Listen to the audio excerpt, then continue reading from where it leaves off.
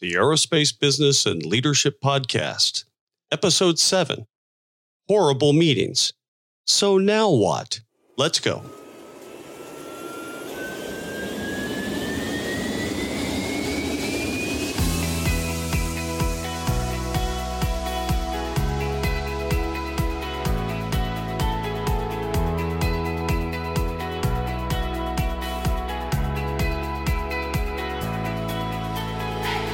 That's right. Welcome back, my friends, to the Aerospace Business and Leadership Podcast.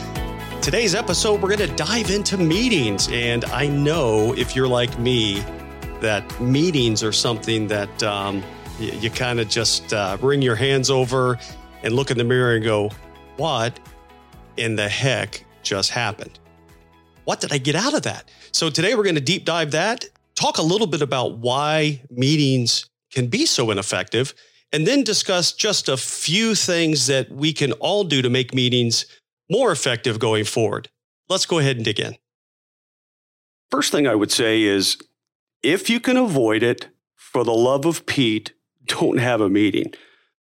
Most of them are ineffective, like we talked about. It's really, in many cases, a complete and utter waste of time. You have to decide that, though. You have to decide if the topic that you're discussing and outcomes that you're seeking are worth the time and effort that go into preparing for a meeting, conducting the meeting, and doing any work that comes out of the meeting. So first and foremost, look for a workaround, try to figure out another way, and don't have a meeting. Many times that is possible. Many times it's not possible that you do have to have a meeting. Decided, we've bit our lip, and for the love of Pete, we have to have a meeting. You could boil the ocean here, I like to say that, or you could take a look at the fundamentals, the basics of what is really needed to pull off a good, effective meeting, maybe without some of the pomp and circumstance and without some of the additional things you might hear in some other recommendations. So I'm going to stick to the basics here. So think about the impact a meeting has from a couple of perspectives. One, the cost of having a meeting. If you have 10 people at a meeting and they all make $10 an hour, theoretically, you could say that meeting costs us $100. That's assuming that the meeting is effective. Now, that money is going to be there regardless, but just think if the meeting's not effective. Think if the meeting is a complete waste of time. Now you've lost, in essence, $100 of value to the company, and you've gotten no benefit. So as a leader, as an entry-level leader, it's your responsibility to make sure that meetings that you have, that you call, be effective and lead to an outcome or a value. That's going to make sure that the money that is spent to have that meeting is not completely lost. Sometimes when we have a meeting, it makes us feel better, for example. We get together, we talk about a lot of things. Ultimately, because we did that, we feel like we accomplished something. Don't mistake that for actually accomplishing something, though.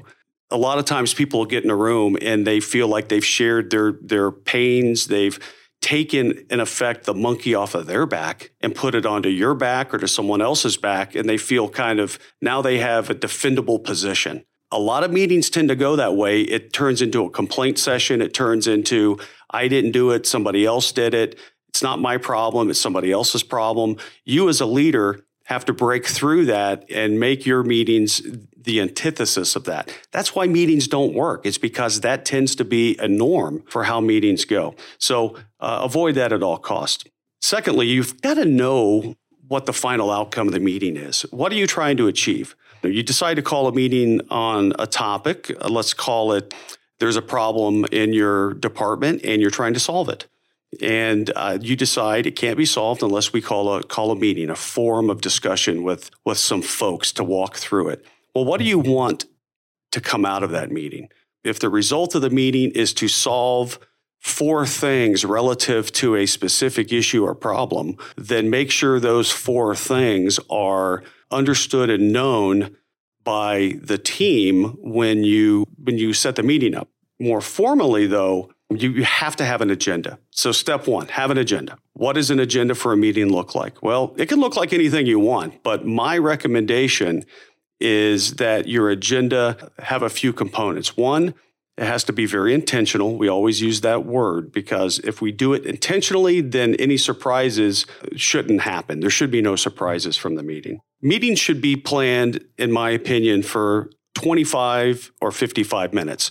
For a 30-minute meeting, you never want to go 30 minutes. You want to go 25 minutes. Well, why? Well, 25 minutes gives people a 5-minute period on the back end to go back to their job, to go to another meeting, to maybe use the restroom. One of the common mistakes people make is that they schedule meetings back to back to back in 30-minute or 1-hour increments.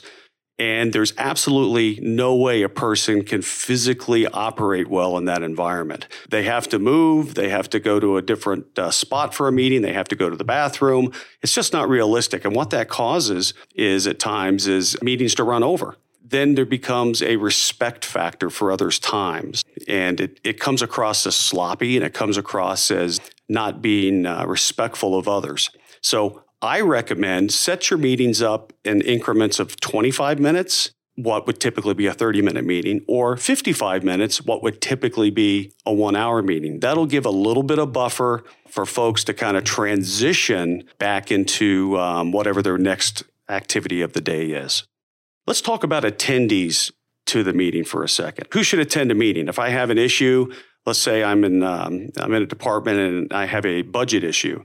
We want to discuss, I want to bring up to the team our performance against a budget, some of the overruns we're seeing, and I want to walk through and understand what's driving it and what we can do differently about it. Well, you have a couple of options. You can invite everybody and their brother to the meeting that's in your department, even though some of those folks may not be directly impacted or involved in the problem of the budget issue or the overrun, or more reasonably, you should consider inviting only those people to the meeting that have a direct interest or impact in that topic. So if you have 10 people in your department and 4 of them do not have anything to do with that aspect or issue that this meeting would be covering, then exempt them. Do not invite them to the meeting because they're going to sit there going, this is a complete waste of my time. I don't understand why I'm here. And that's going to dilute the effect of the meeting. So invite the other 6 that have more of that direct impact to the meeting. So limit your attendees. It's very important that you have the relevant people in the room relative to the discussion you're having. Second, you've got to have an agenda. Every effective meeting has an agenda. I would argue every effective meeting has to have an effective agenda. So what's an agenda look like from an entry-level leader in a very kind of basic standpoint? Well, it just has to have a few things. One, it has to be on paper or an email. It has to be a stated agenda. It can't be just in your mind. It's got to be stated. It should have a purpose of the meeting stated on there. It could be, this is the purpose of the meeting, is to talk about our budget and how we're performing and where we're overrunning. It should have a stated reason that we're having the meeting. It should also have time slots. If it's a 25-minute meeting and you're going to talk about 4 things, you should have an agenda that also includes those 4 items that are going to be up for discussion, along with how many minutes that you want to devote to each one of those. So topic 1, topic 2, topic 3, topic 4. If you're going to have an introduction to the meeting, that might be 5 minutes. And then each of those other 4 topics are going to be 5 minutes each. That's going to be 25 minutes right there. So now you know you're up against the time and you have to adjust the topic times and make sure that you either extend your meeting long enough to cover what you need to cover or shorten the topics enough to make sure that you're sticking to the scheduled time of the meeting. The next thing an agenda has to have is a summary and a next steps section. So you have an introduction or a kickoff. You have your 2, 3, 4 topics and the timing around for each topic. And then you have a summary / next steps section where you're going to say, okay, time to close up the meeting. What do we need to do next as a result of this meeting and this discussion? And you need to assign owners and actions and timing to the things that come out of it. So if during the discussion of the meeting, you determine that you need to produce a report that validates some of the data that you discussed in the meeting. You should assign that to Rick, for example. So Rick, you have that action to do this report, and we need to have that done by day after tomorrow. So that is a commitment. That is an assignment. That is a commitment. That is an ownership item for Rick, and he will have that. That's the general characteristics of an agenda. It starts with a purpose of the meeting. It has a number of topics and timelines that you will discuss during the meeting. It has a summary and next steps section to the meeting, so you'll know how to do follow-up. So in summary, an agenda has a purpose statement, purpose of the meeting. It has a kickoff or a quick introduction to the meeting. It has one or more topics that will be discussed in the meeting, along with the timing and who is going to cover those topics. And then finally, it has kind of a wrap-up section and next steps section that assigns any actions that have come out of the meeting, assigns owners, and assigns a timing to get those actions done that you would follow up. Next thing you want to do is actually publish the agenda ahead of time. You don't want folks coming into the meeting cold. In other words, you want people to know when they walk into the meeting that it's intentional, there's a purpose. It's not about chit chat. It's not about sit down and just kind of shoot the breeze for a few minutes, because that will make that meeting, just like every other meeting that we're so used to these days, it'll be highly ineffective, non-directional, and it won't get to where we need it to go. So publish the agenda ahead of time to those people that are on the attendee list. And remember, we're not going to invite everyone. We're going to make the attendee list purposeful and relevant to the topic that we're going to be talking about. Next thing I would recommend is when people come into the meeting to begin, that they take all of their electronic devices, cell phones, for example, laptops, unless the laptop is relevant for the publishing of the meeting via a projector or something. But so many times folks come to meetings and they don't pay attention. If they're not paying attention because they're texting, they're reading emails, they're looking at a website, they're reading the news. Basically, they're not in your meeting. And if that's the case, we go back again to it's a complete and utter waste of time. And that's what we see in so many meetings today. So recommendation, this will be a little controversial and very uncomfortable, but I'll tell you, it will pay dividends. It has worked for me. And after the first or second time of doing this, folks will expect it and they will appreciate it, because you can get into a meeting, talk about the topics, assign the actions, and get out of a meeting. And lo and behold, you stay on time and you are respectful, which is key. So recommend that you have a bowl or a basket or a part of the desk, or you pick the way. In my case, I have a basket that I require people to put their cell phones in when they walk into the room. Now, it kind of feels like high school a little bit, but once you get beyond the obvious difference that this can make by putting the cell phones in a basket, for example, the obvious difference it really pays off, because people really have to focus. They want to get out of there. They want to get back to their phone. And if they focus and pay attention, then there's a greater likelihood they're going to get out. So it just helps push along a meeting to be more effective, and actually it becomes appreciated because you have people paying attention and being respectful, I think, of the entire process, which is critical.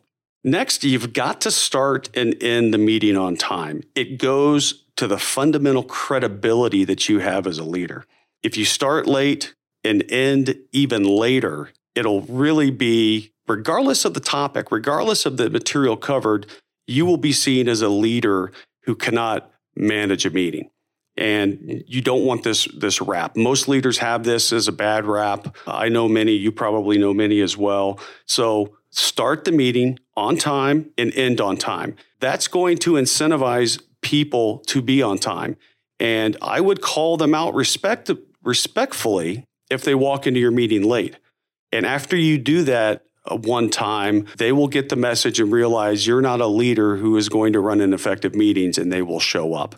If it continues to be an issue, it's something that you take them off to the side and talk about the impact they're having on your ability to communicate information and important information to leaders and to others, and how it's disrespectful for them to show up late like that. So they'll get the message. They might try it once, but they'll get the picture and they'll begin to to adhere to that expectation. Likewise, if you start the meeting on time, you've got to end the meeting on time. Be respectful of people's time. Remember, they have things to do after your meeting. That's why we go 25 minutes, not 30 minutes. They need to get on to the next thing in their day. So be respectful, start on time, end on time. If you don't cover all of the material because you ran long, stop and regroup in a separate forum. You can't cover everything sometimes because of just the dynamics of a meeting. So you have to manage each topic very tightly to the time schedule, and you have to manage the entire meeting tightly to the time schedule. If you do this and do it consistently as an entry-level leader, you will get the recognition as a leader who is considerate and respectful of others and their time. So be consistent. Don't stop doing it, and you will reap the benefits for that as well. If you get down a path where you have scope creep and things just are getting out of hand, stop it at that point. Use a parking lot. Use a whiteboard or an easel to say, look, that is not part of this meeting. Make a note of that. We'll come back to that in a separate way, in a separate form. So put it on a sticky note, write it on a whiteboard, but move on and stay to your agenda. That's the only way you're going to get through the topics that you've put on the agenda. Lastly, when the meeting is near the end and you begin to review the meeting and the actions and owners of the next steps, be very clear with that. So the meeting had several things that you've discussed, for example, and they require 2 or 3 different things to be done post-meeting. Make sure that it's clear of what those actions are, document them. Make sure that they're assigned to a person by name, not a group of people, but one person by name to own it, and be very specific as to when that action is due to be closed out or completed.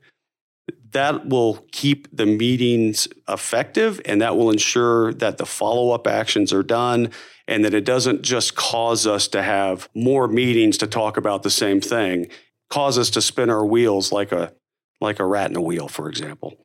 Finally, publish a follow-up email. So you want to make sure you're consistent with this. If there were 2 or 3 actions that came out of the meeting, publish a follow-up email and ensure that the people that attended the meeting are on copy. That will close the loop. You started with an agenda, you started with an attendee list, you started with all of these steps. Now you have and execute the meeting, you follow your agenda, you take a couple of actions at the back end of the meeting, you've assigned those out. Now you're going to publish a follow-up email to that to close the loop. That will come full circle and really ensure that everybody recognizes that meeting had a specific purpose and intent, and we're going to follow through with the commitments that we made. Now, what are some of the things you can do immediately to put this into action? First, inform your team that you're applying some basic rules around meetings to respect their time. Make it about them. As a new leader, or any leader, you want to convey a message that you're always thinking about them. And it's true, you are. These basic rules will ensure that your meetings are purposeful, timely, effective, and have the right actions and outcomes to make it work right. Second, if you haven't already done this, I'd encourage you to set up a 25-minute team meeting once a week. Make it recurring. Put it on the calendar, whether it's Outlook or any other software that your company may use. And again, make it for 25 minutes, not 30. You want to be realistic and allow for travel time and transition time. And folks will appreciate that. And you will likely be the only person in your company or organization that does that. And it's just another way to differentiate yourself. You'll be a leader that thinks about others and really values their time. And it'll be appreciated by all. Publish a sample agenda ahead of time, like we talked about. But when you do this the first few times, seek input from your team. Like, look, this is what I want to do, guys or ladies, and here's what I'm thinking. But, I don't have the market cornered on good ideas, and I want you as the team to have input on how this might look. A couple of things are going to happen around that. They're going to really appreciate you asking for their help and input. It's also going to bring a level of ownership to them, and they're going to feel part of the process, and they're going to be more incentivized to help ensure meetings are effective that you have because you've included them in the discussion and made them part of the outcome. Next, I'd consider rotating meeting roles so everyone has a chance to learn and grow from the overall meeting experience. Sharing these responsibilities among your team will really include them in the overall process and will help to keep meetings on track, on time, and purposeful to the outcome for which you're having it to begin with. So I think that'll bring us to a pretty good close to this episode and horrible meetings. Just think about what you can do to not find yourself in horrible meetings. And if you do, send me a note, Stephen@aerospaceleader.com. I'd love to hear some of the techniques and things you're doing to mitigate some of these just waste of time meetings. You can visit the website at aerospaceleader.com. Go to the coaching page and sign up for a 90-minute complimentary coaching experience with me. I'd love to talk to you about your journey and some of the dreams that you have in both business and life. Well, we'll see you again next time. Everyone have a great day and a great week. Bye-bye now.